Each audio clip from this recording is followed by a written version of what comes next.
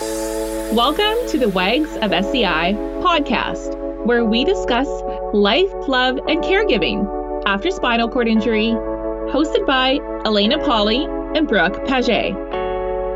Both our partners are quadriplegics, and after connecting online in 2017, we began the advocacy and support group WAGS of SCI, which is an acronym for Wives and Girlfriends of Spinal Cord Injury. So you must be thinking, what is the goal with this group?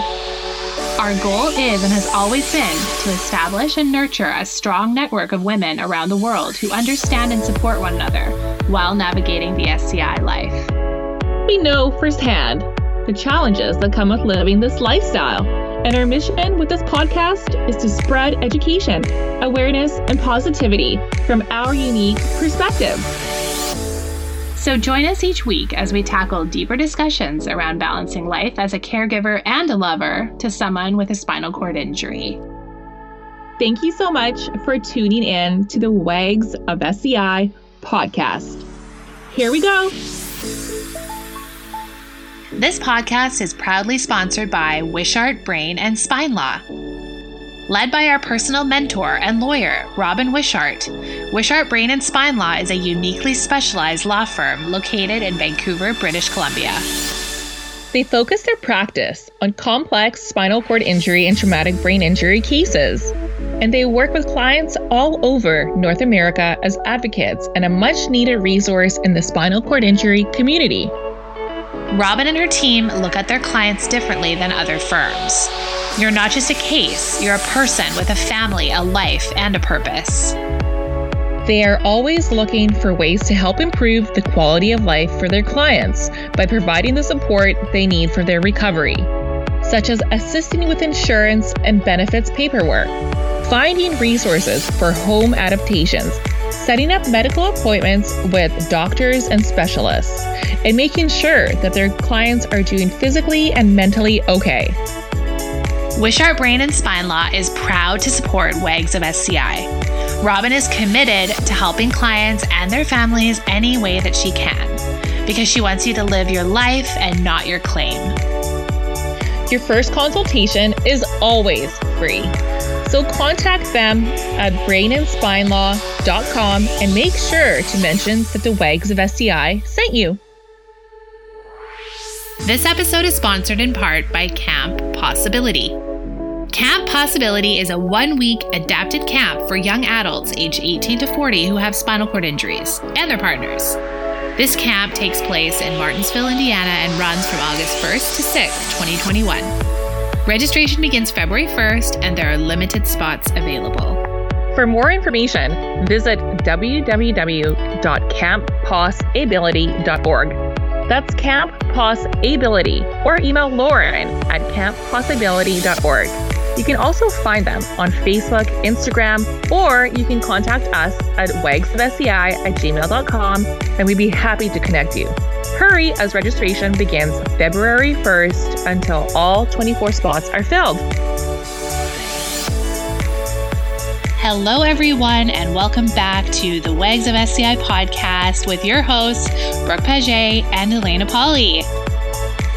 Hey, everybody. So we've got another kick-ass guest on today. We've got Trish St. John. We're super pumped about this podcast episode because we are going to tackle yet another taboo topic.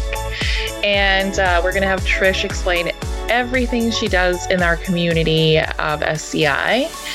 So Trish is the founder of Sensual Solutions here in Vancouver. Another Vancouverite. So that's incredible. Sensual Solutions was created for adults with physical disabilities to gain access to their bodies for self-pleasure.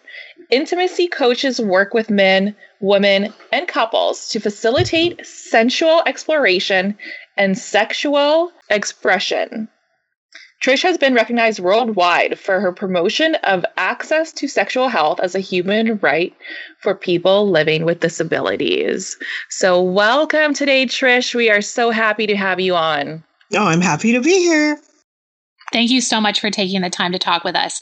I know that a lot of our listeners may have seen the Vice episode that you guys did. I think it was back in 2016 about your company, where you interviewed someone with a disability who used your services. And it was so taboo back then. It's still taboo now. And that's why we're excited to speak to you more in depth about what exactly you do and why you started this company. You know, this is something that our followers just don't talk enough about, and they don't hear enough about it. So Trish, why did you create this service in the first place? This little organization called Sensual Solutions was created from a variety of reasons. I had memories. The backstory is such that when I was younger, I recalled in my classroom that anytime we were going to discuss sexual health, the person with the disability was rolled out of the room and not allowed to listen or learn. And I was very curious about why that was. And I always felt that it wasn't right. Then I went on and had a career in the financial institution industry, and I was there for about 22, 23 years, and I decided to take an early retirement. When I did that, I got bored after about a year, actually, and then I decided to take a job as on the desk of an escort agency. So my job was as a phone person. It's almost like a taxi dispatcher. I would book appointments with clients and escorts with a legalized escort agency and book appointments. And I did that for about 7 years, part-time. And what I found there was that there were once in a while a person would call up who would have a disability. And we sometimes had a hard time getting someone to see him. And so that stayed in the back of my mind as well. And then as I started to think more and more about this, I had an interesting thing happen. I was single and I was out shopping, and I had this really flirtatious experience.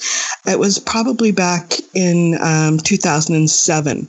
I had this very flirtatious experience with this gorgeous guy rolling around in his wheelchair. And I thought for a second he was working there because he just kept rolling around me. And then finally he started talking to me. We had, to make a long story short, we had this torrid summer affair, and it was amazing. He was.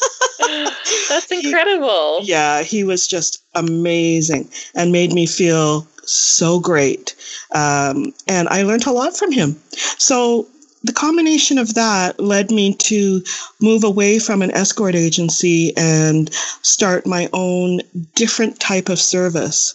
But before I did that, I also did a lot of research and had a focus group on Craigslist, a focus group of about 12 people with physical disabilities, and just asked them a lot of questions and used that information as well. And then I launched the company in the fall of 2011. Wow, that's really so. 2011. You have been around for quite some time now, and yes. So I guess you've sort of answered this question already. But so how? Like, when was that? I guess point for you. Like, when was that point for you to realize that there was this like need for these kind of services in our communities? Like, what was it that made you just want to dive right into creating this service specifically for the disability community? That's an interesting question. I think I've always been a bit of an advocate for the underdog at heart, and seeing what was happening in my part-time job, I just couldn't get anybody to do these appointments with people with disabilities. Or we would find that we would send somebody to an appointment and the person did have a disability but never disclosed it. And so the sex worker was really upset. So that stayed in my mind. And as well, some of the stories of the people with disabilities chatting on the phone, trying to book them appointments. It was hearing how fearful they were. Some of their own personal experiences hadn't been that great, so they really wanted to go with a trusted agency. And that always interested me, why there was so much, they were very vulnerable. And so that kind of clicked with me. I thought, what is out there? Why aren't we doing this? This is just, to me, it's just a no-brainer. That's really cool. I like what you said about, showing up to clients and they're not disclosing their disability. I feel like even now, like people, I want to say like we want to be on an equal playing field with everybody, but I feel like a lot of the time it's people just don't disclose their disability. Brooke and I were talking actually to somebody, our last podcast guest, about this, and the dating sites, how people are still so reluctant to post a photo of them in a wheelchair because they don't know how it's going to be received. We're still in that tricky time. Even 2021, we're still kind of in that iffy space of how to navigate that. Right. So I'm just going to come out straight up and just ask you very clearly, are your clients and your workers able to have sexual intercourse with the client? It always depends. It depends on the client. It depends on what they want and what they're hoping to achieve. Based on their injury, they may be able to have penetrative sex. They may not be able to. So it just depends on the client. We have some coaches that offer that service. Okay, so that was very clearly answered. That is really great to know. So how involved, I guess you said that some of your workers do offer that service, but what is a typical sort of scenario? Can you walk us through, like, what can somebody expect when they call you, they get the booking, and then they have that individual showing up? Can you walk us through that sort of scenario, what they can expect? Sure. Well, someone will call me up, or it could be a parent of an adult child with disabilities. It could be a caretaker, a care aide, caregiver who calls, and it could also be the person themselves. So they would call up and I would get a sense of what they're looking for, what they're hoping to achieve, go through some questions with them. And then I send them a client intake form, which would be filled out electronically. And then sent back. And once all that information comes back to me, I would work with them to pick a coach that is best suited for them. And that could be based on a bunch of things, what the injury is, what the requests are, the geography, whereabouts this person is located. And then once we have that discussion, I would arrange a date and time for the client to meet the coach. The coach will visit homes, group homes, hospitals, hotels, and friends of the client home as well. And so once we know all of that information, and then we set up the appointment, the coach would receive all the information and have access to the intake form and start to set up what he or she would, kind of the content of the session. And then the appointment takes place. The coach will go to the any of those mentioned places, shows up and has a conversation with the client and proceeds to go into whatever it is that they're looking for. And then once the appointment is over, the coach will call me and let me know how things went. And then I will send the client a feedback form and get information back from the client on how the session went. Would they repeat? Would they recommend to a friend? All of those types of things. Did they feel safe? And so on. It's very interesting. It's such a personal experience. You would have to know your girls or your coaches so well and trust them so much. Like, you know, in the traditional sense, I mean, I'm sure you know about this working at an escort agency. Normally it is the escort that needs to be protected from predators. And it's kind of a different dynamic in this situation where the person with the disability is more vulnerable and it's the client that needs to be protected. So what do you look for when you search for coaches, and how, like, what are some of the prerequisites that you look for when someone applies for this position, and how well do you have to get to know them yourself? So the hiring process is quite rigorous. We hire women and men, no matter how they identify.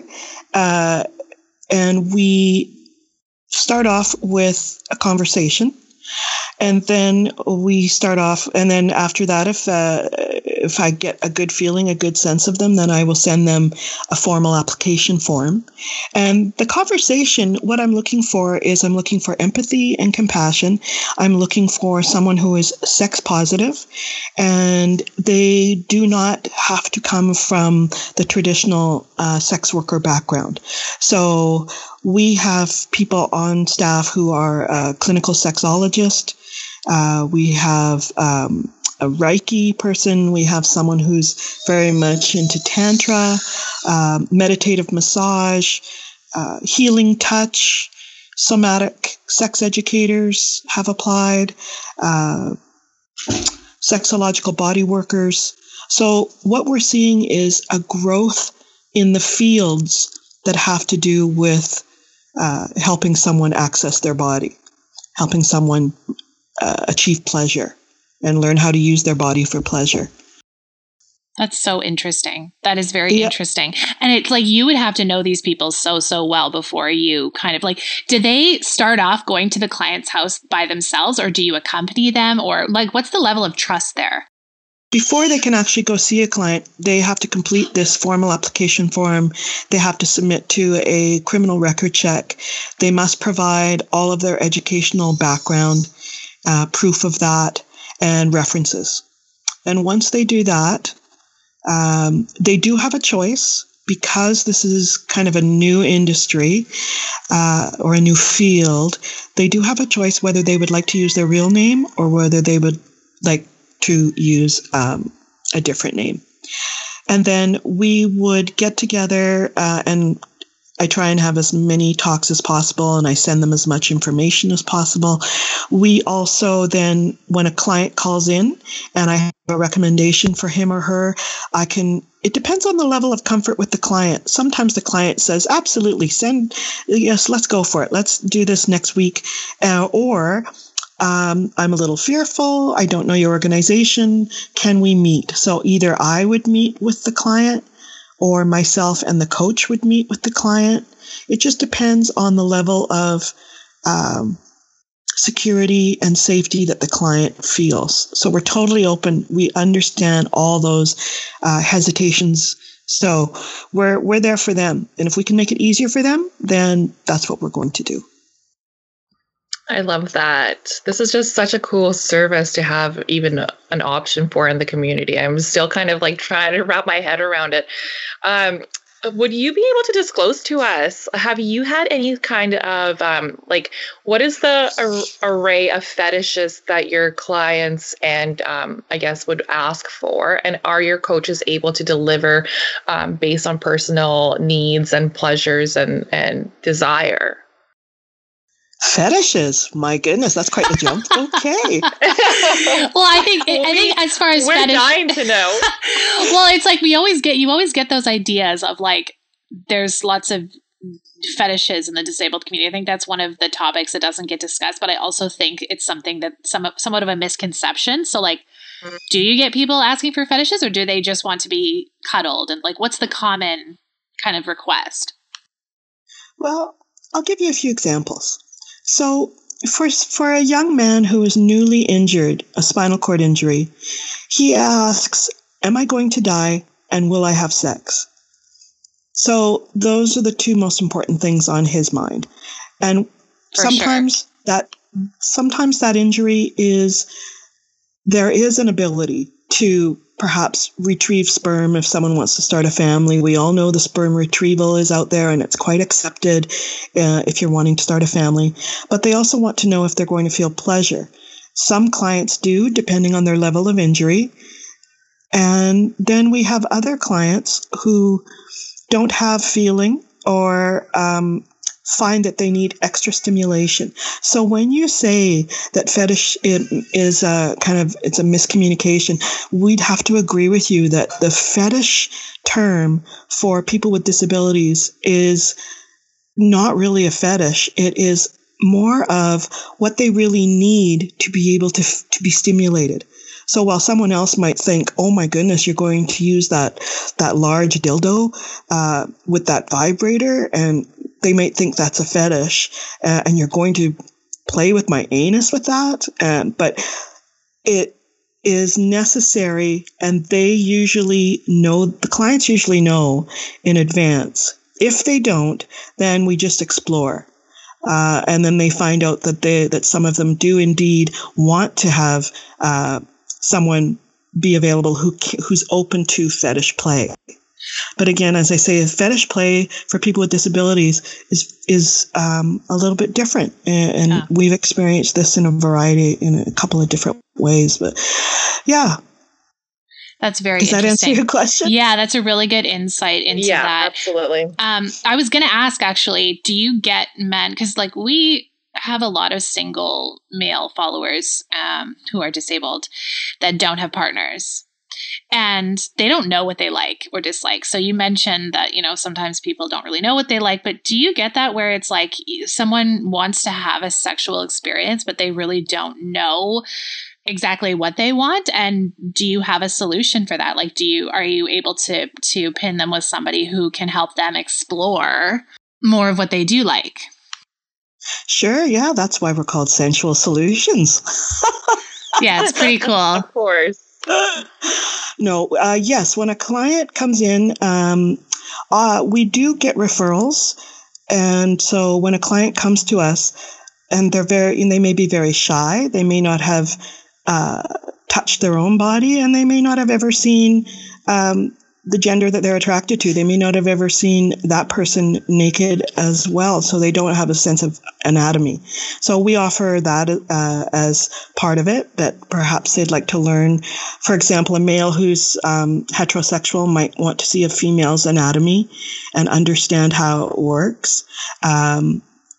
Basic kissing. All of our clients want to be kissed. All of them feel that that's a connection that no one ever gives them, ever. So wow, that is a big one. Our coaches, that's the first thing I'll say to them. If you cannot kiss, please, don't get into this. Maybe go back and do, sex education or something. But our clients really want to kiss. I do have another question. About boundaries in general. For the therapist, for the coach, and for the client.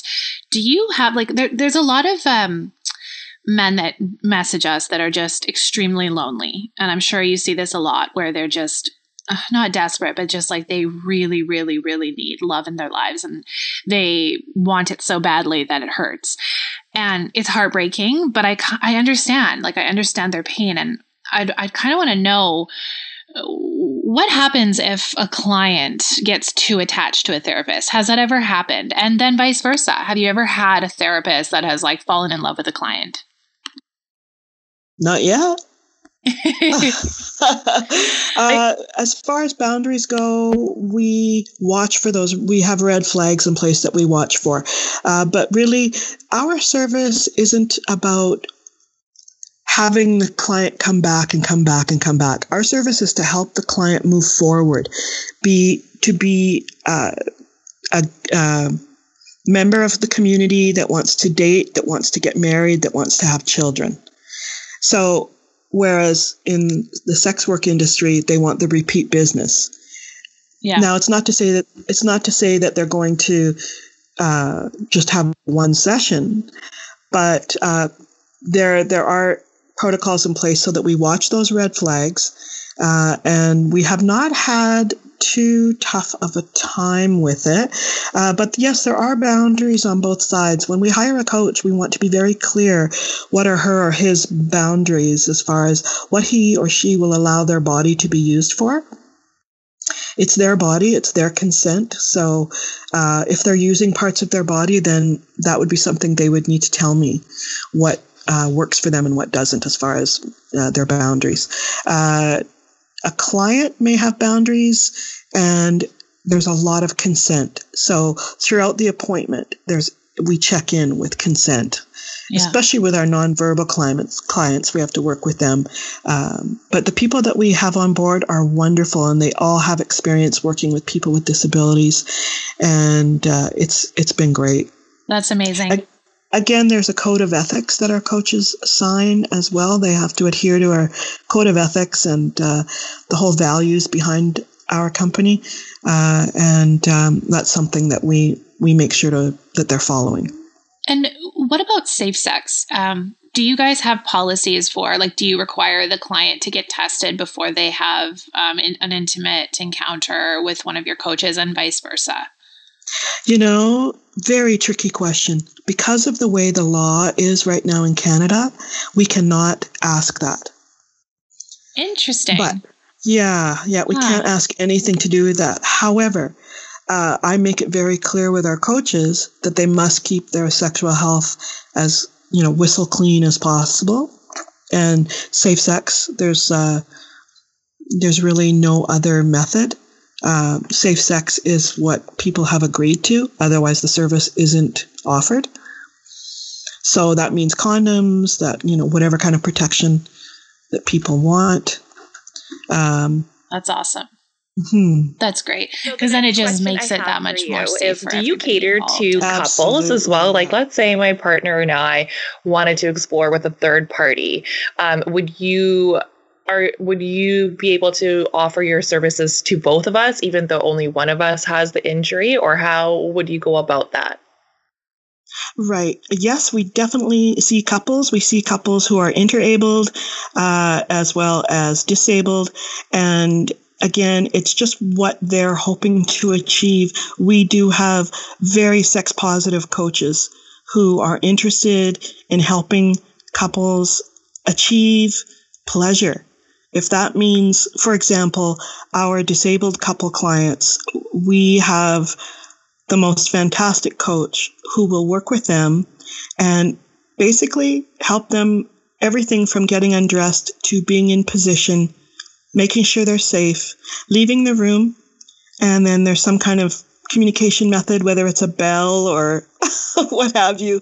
And then the coach goes back in the room, and perhaps they just want to make out. So we get them in a position where they can actually be cuddled with each other, be embraced, and feel like lovers. And their feedback is, people see us all the time. They see us naked. It's no big deal. We've gotten over that a long time ago. But what we don't have is intimacy. So the coach will endeavor to create an environment for that and help them build intimacy, change their positions, and so on. When it comes to an interabled couple, it just depends what they're hoping. If they're looking for more ideas, if they're looking for ways that perhaps, let's say it's a heterosexual couple, ways that the male can perform on the female, it just depends. We're very open-minded. We just want to come up with solutions. Yeah, this is really wild to me that this isn't more of a mainstream thing in not just the disabled community, but the rehabilitation community, healing after an injury, healing after a traumatic injury. Because, we deal with regular nurse appointments, regular occupational therapy appointments, regular physical therapy. They have doctors that specialize in, sperm retrieval and, medications. But when it comes to this kind of stuff, it is so important. I would say the number one thing, the number one issue in our community is trying to find intimacy again after a spinal cord injury. It's the number one topic on our private group. It's the number one thing we get asked. It's a mystery because it's not talked about and it's not facilitated and it's not supported. And it's just your company is so legitimate. You have such a great process. You have everything down pat as far as hiring. I understand that there could be things, companies that pop up that are just not appropriate, but it kind of ruins things for the ones that are doing things properly. Do you know what I mean? And it's not available to everybody. And I feel like it should be, right? Mm-hmm. Right. It's just one of those things that Elaine, I'm sure you agree with me. Like if we were offered something like this, even in GF Strong, hey, do you guys want an appointment with Sensual Solutions? This is available to you. You can have, a coach come in and answer all your questions and coach you through these things. I mean, I am flabbergasted that that's not available. Or even, opening up the space for conversation even around sex. I know that when we were first in the first month of rehab or whatnot, even talking about sex was like not something that anybody really did.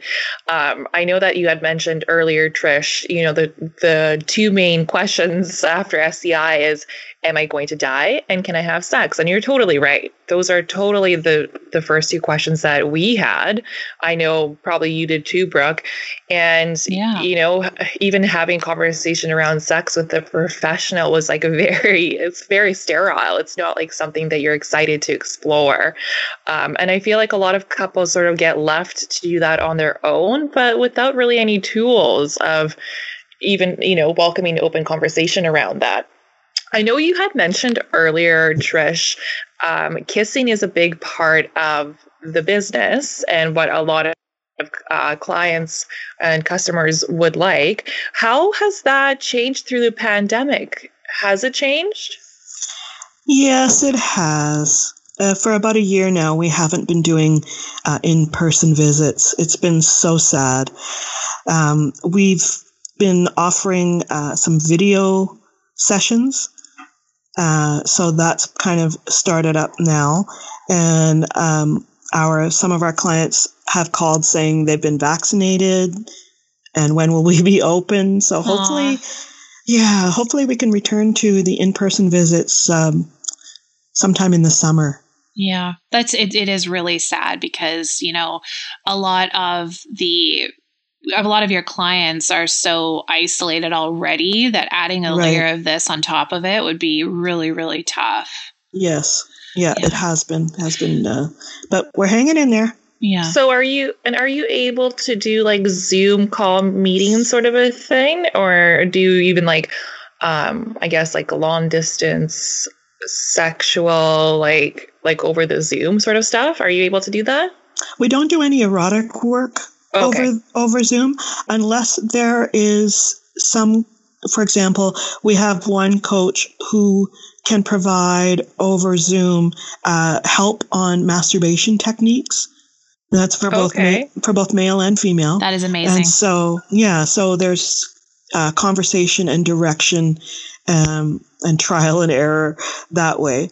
And then there's some of our clients want coaching on how to start the conversation with their care aide or their sister who won't let them use the service.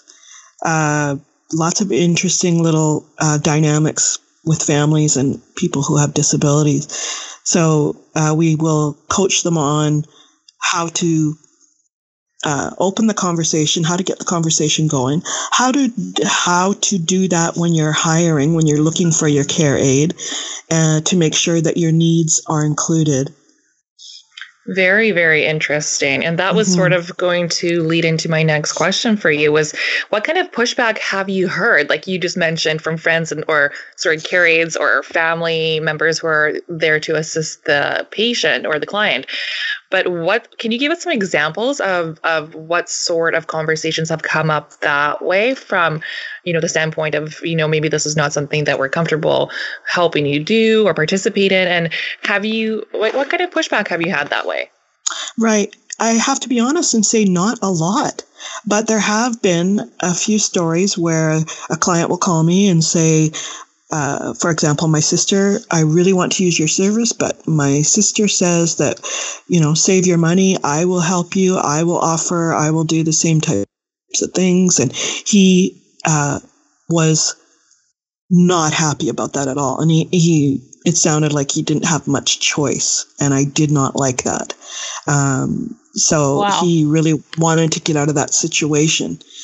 But because there was a cost around it. So that's kind of what can happen around the cost. And then most of our feedback has been, for example, parents of adult children with disabilities have said, "Oh, I've always wanted to do this. Why didn't I start this?" And good for you and all this. And, I have a son, I have a daughter, and they really need this. And so there's been not too much pushback. When I first started the business, within the first week, I had the most wonderful meeting with the sexual health department at GF Strong and the Blouson Spinal Cord Center. Their nurses and Dr. Stacey Elliott met with me to find out more, and they were so pleased. And unfortunately, we can get to this in a minute a little bit more in depth, but unfortunately, they cannot endorse me publicly. But they were so pleased that I was out there as another option for people besides looking at the back of the Georgia Strait and looking for sex workers. So not to say that there aren't sex workers out there who don't do a great job. There's many who have disabled clients, and that works well for them. But pushback, no. And then also that same first week, the group of peer support workers, there was a group called EASE, Equitable Accessible Sexual Expression, made up of volunteers of people with injuries. And they met with me that week too. I thought, oh my gosh, what's going on? But they were both super positive, and, just gave me thumbs up. Thank you for doing this. The pushback, I've had one interesting conversation when I was interviewed on Co-op Radio from a gentleman who was sure I was the devil and, leading people into prostitution. And that has been very sad to hear because we, unfortunately, fall under this one horrific law in Canada that does place us under the auspices of sex work rather than facilitated sex, is the term that we use when we're talking about this. We were calling it medically assisted sex, but globally it has taken off, and the term globally now is facilitated sexual health practitioner. Yeah. Wow. Very interesting. And that's something I think both Brooke and I were sort of wondering too, right, Brooke, was, what kind of pushback would you have from, like, let's say religious organizations or government? And I mean, the thing is that this service is greatly, greatly needed, and you wouldn't be in business if there weren't people that were really wanting to, take advantage of the service and be able to be a part of it as well. Even the same thing with sex work is, if there's no demand, there's no supply. So, it's pretty cool what you're doing. Again, we're just like, wow, this is such an incredible podcast. Yeah, it's really cool what you're doing. We did have a client that has cerebral palsy all his life and nonverbal. And he is a sweetheart. And his church group came to his group home to ask him, I don't know how they got into his personal life, but they came to ask him questions about this service. And, he was going to be shunned by his church group because what they felt he was doing was immoral. That's so sad. Oh my goodness. But that's very devastating. Oh, he was devastated. And his friend / care aide just took the church to task. And the client didn't want to tell us what church it was or what group it was, but his friend got it out of him and went and talked to them and just first the friend thought that the church group was coming to visit the client, because of his wheelchair, he's been asking for help for a new wheelchair, or was asking for a long time. And the friend thought, oh, finally, the church group's here and they're going to help him. No, it was to shame him. And, wow. Yeah. And out him that he was doing this. Wow. Just to reprimand him. That is just, yes. That's actually quite disgusting, to be honest. Oh, terrible. Considering that these people that are in the church group are probably, they go home and have sex with their partners themselves. So, it's all sorts of yuck. That's part of the reason why, I mean, sexual health is natural. Everybody's got the anatomy. People are doing it, why can't we just come out and talk about it very openly instead of, me kind of like hiding behind religion in this case, or hiding behind trying to implement your values on other people and trying to control them that way. It's very wrong. So again, we're so thankful to have you on and just talking about this so openly. My God, we need this. Well, I don't understand. I just don't understand why do we want science to progress to keep all these people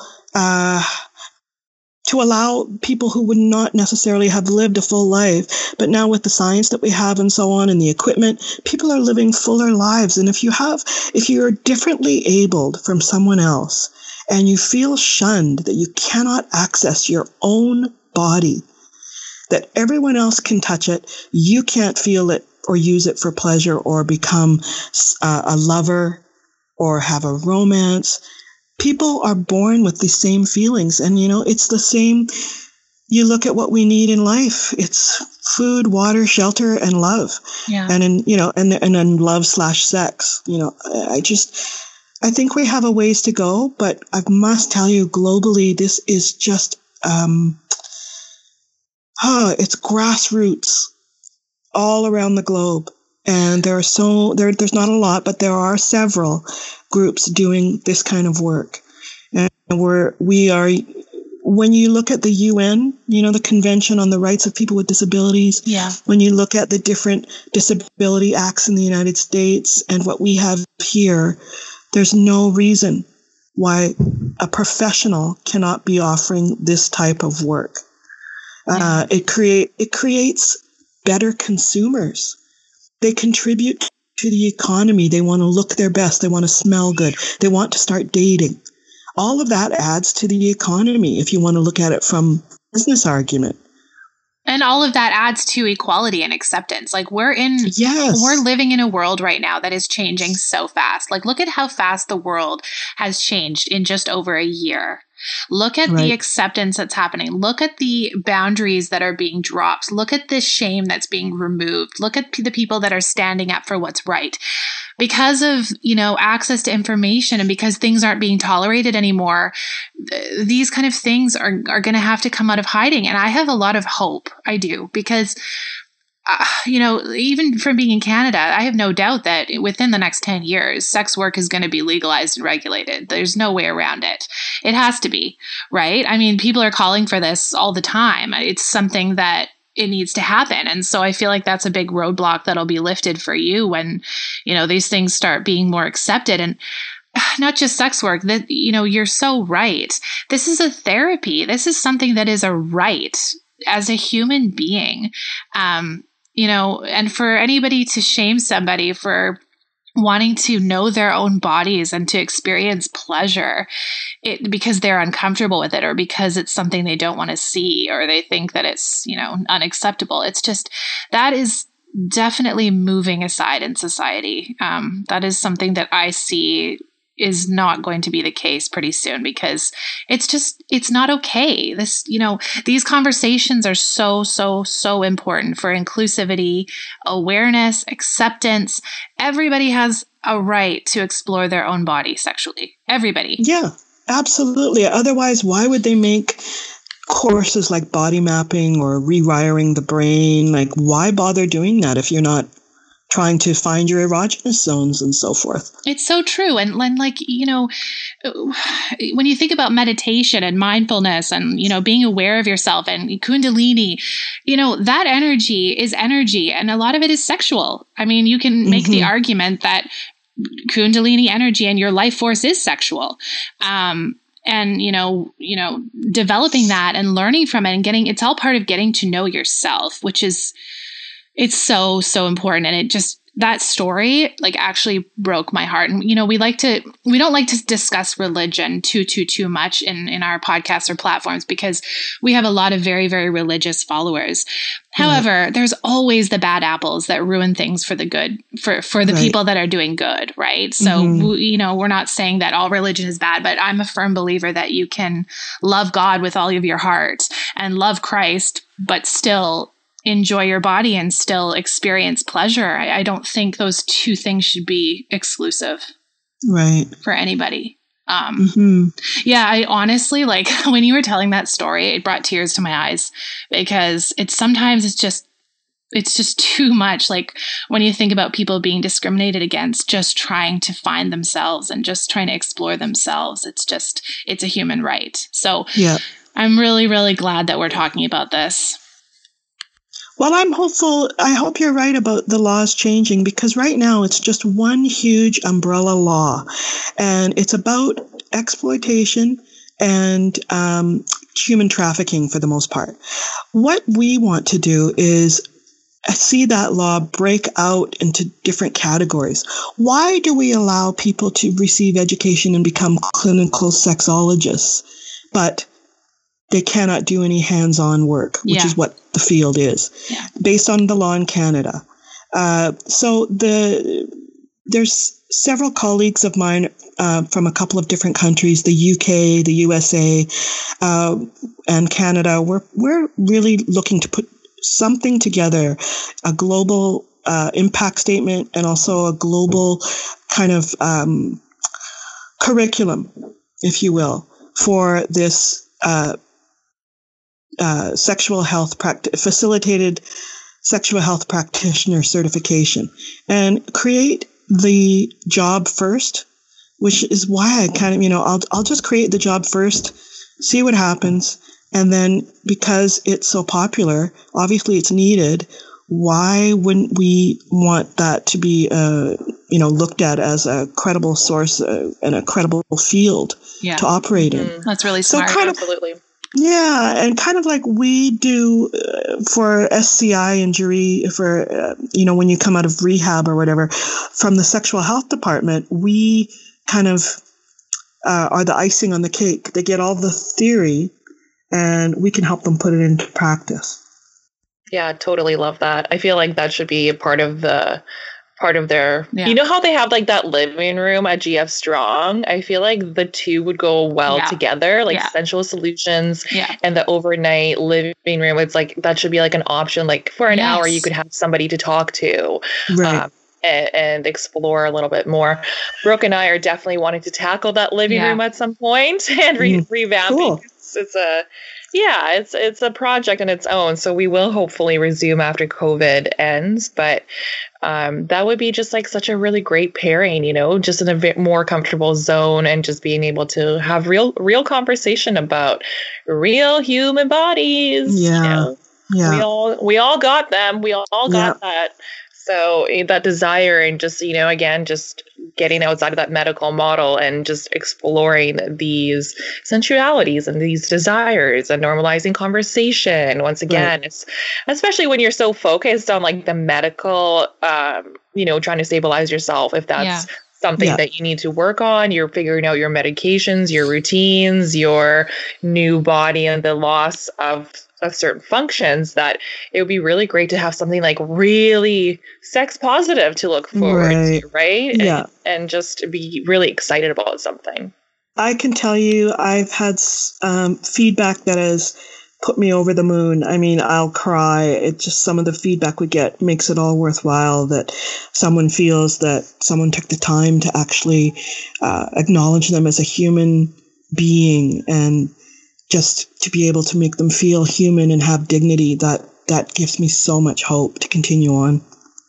And it's, you know what, to me, it's a lot about consent and just expanding your mind. I remember when we were going through the sexual health process at I-Court, and it was great. It was, of course, it was very medical.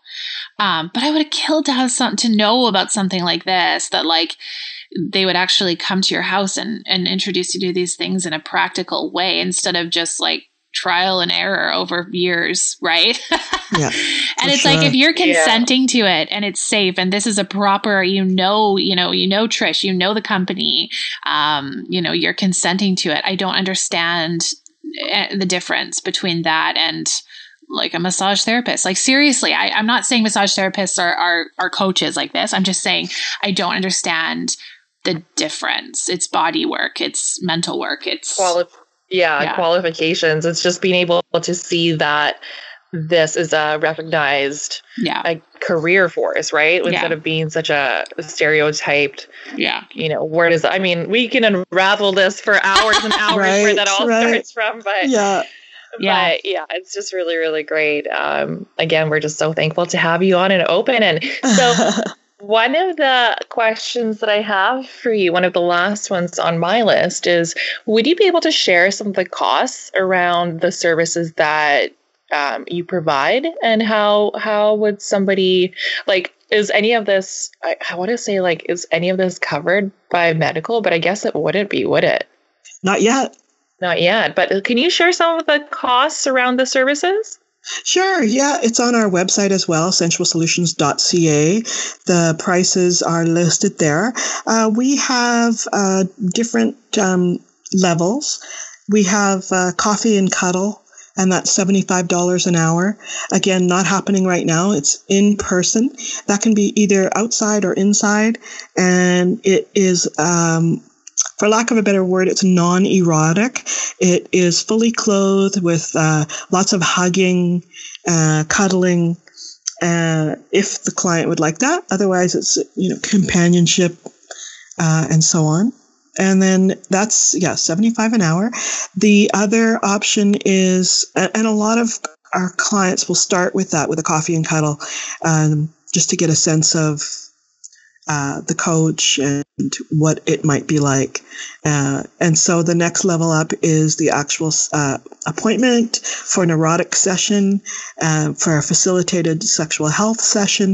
It's $225 an hour, and it goes, the price goes down the more hours you book. So if someone books an overnight session, which some of our clients have done just because they've never woken up with anyone, never slept with anyone.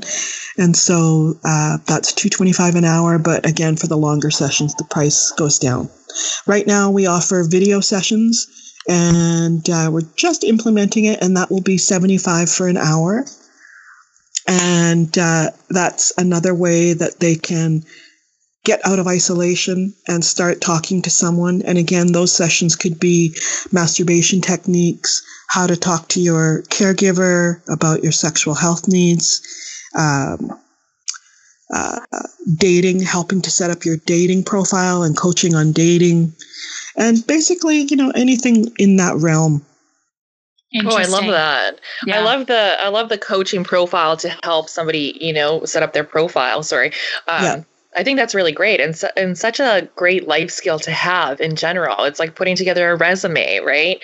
You want to put your best foot forward. Yeah, absolutely. Right? Yeah. So, and in this way, we can help people that aren't just in Vancouver. We have clients from the United States. Yeah. I was interviewed just a while back from in Ireland on their radio, one of their radio stations. So it's definitely getting out there. The other one of our kind of, there's two people that kind of have led the way for people with disabilities. One is from the UK. Her name is Tuppy Owens, and she's kind of aging out, as she calls it.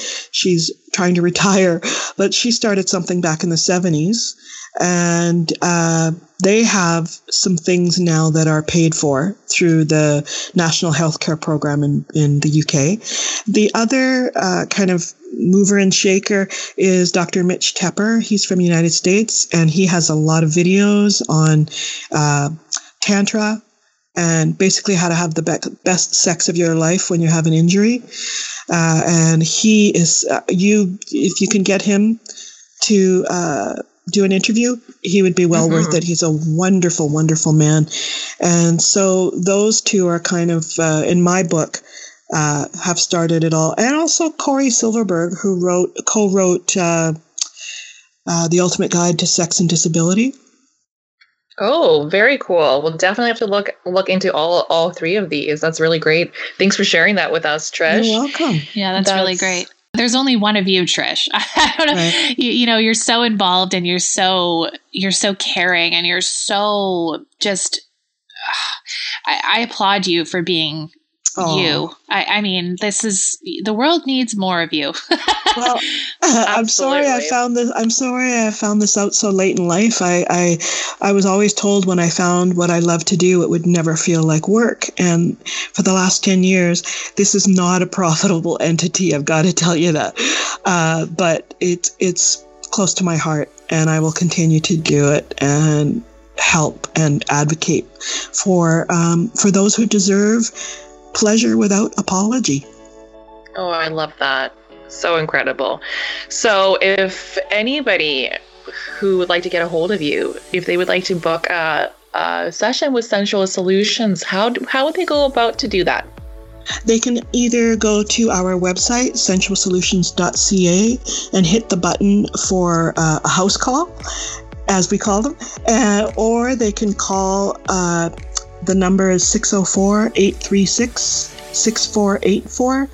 And if they don't get me, they can leave a voicemail, and I do my best to return voicemails within 2 days. Awesome. Amazing. Thank you so much. Thank you so much for coming on today, Trish. We promised it wouldn't be scary, and I think you've survived it quite beautifully.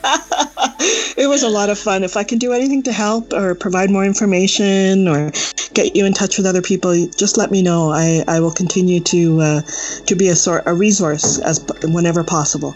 Yeah, you're amazing. You're an incredible resource. You're an incredible advocate. And same goes for us. I mean, we really believe in you. We've followed your career. We're supporters of you. So if there's anything we can do to assist you, we are more than happy to do that. Oh, thank you. I appreciate that so much. So once again, we just want to say thank you to all of you listening to our podcast. Thank you for sharing the time and the space with us today, and for joining us for another badass episode about sexual health. So thank you again for allowing us to be part of your time. And if you'd like to reach Trish, please do so. We will never stop advocating for sexual health, for disabilities, and neither will she. So once again, thank you for joining us. And until next time, you have been listening to Wags of SCI podcast with Trish, Elena, and Brooke today. Enjoy the rest of your beautiful day. Cheers. The advocacy and outreach group Wags of SCI is currently a volunteer-based operation. We raise funds year-round to pay for date nights for our couples, essential medical supplies that our members may not be able to afford, mental health support for our WAGs, including counseling, and our amazing meetups led by our volunteer ambassadors around the globe. If you feel called to support our mission, please visit our website, wagsofsci.com, or donate directly to the Wags of SCI GoFundMe page. We thank you for your support to help make this group possible and make a difference in the lives of SCI couples worldwide.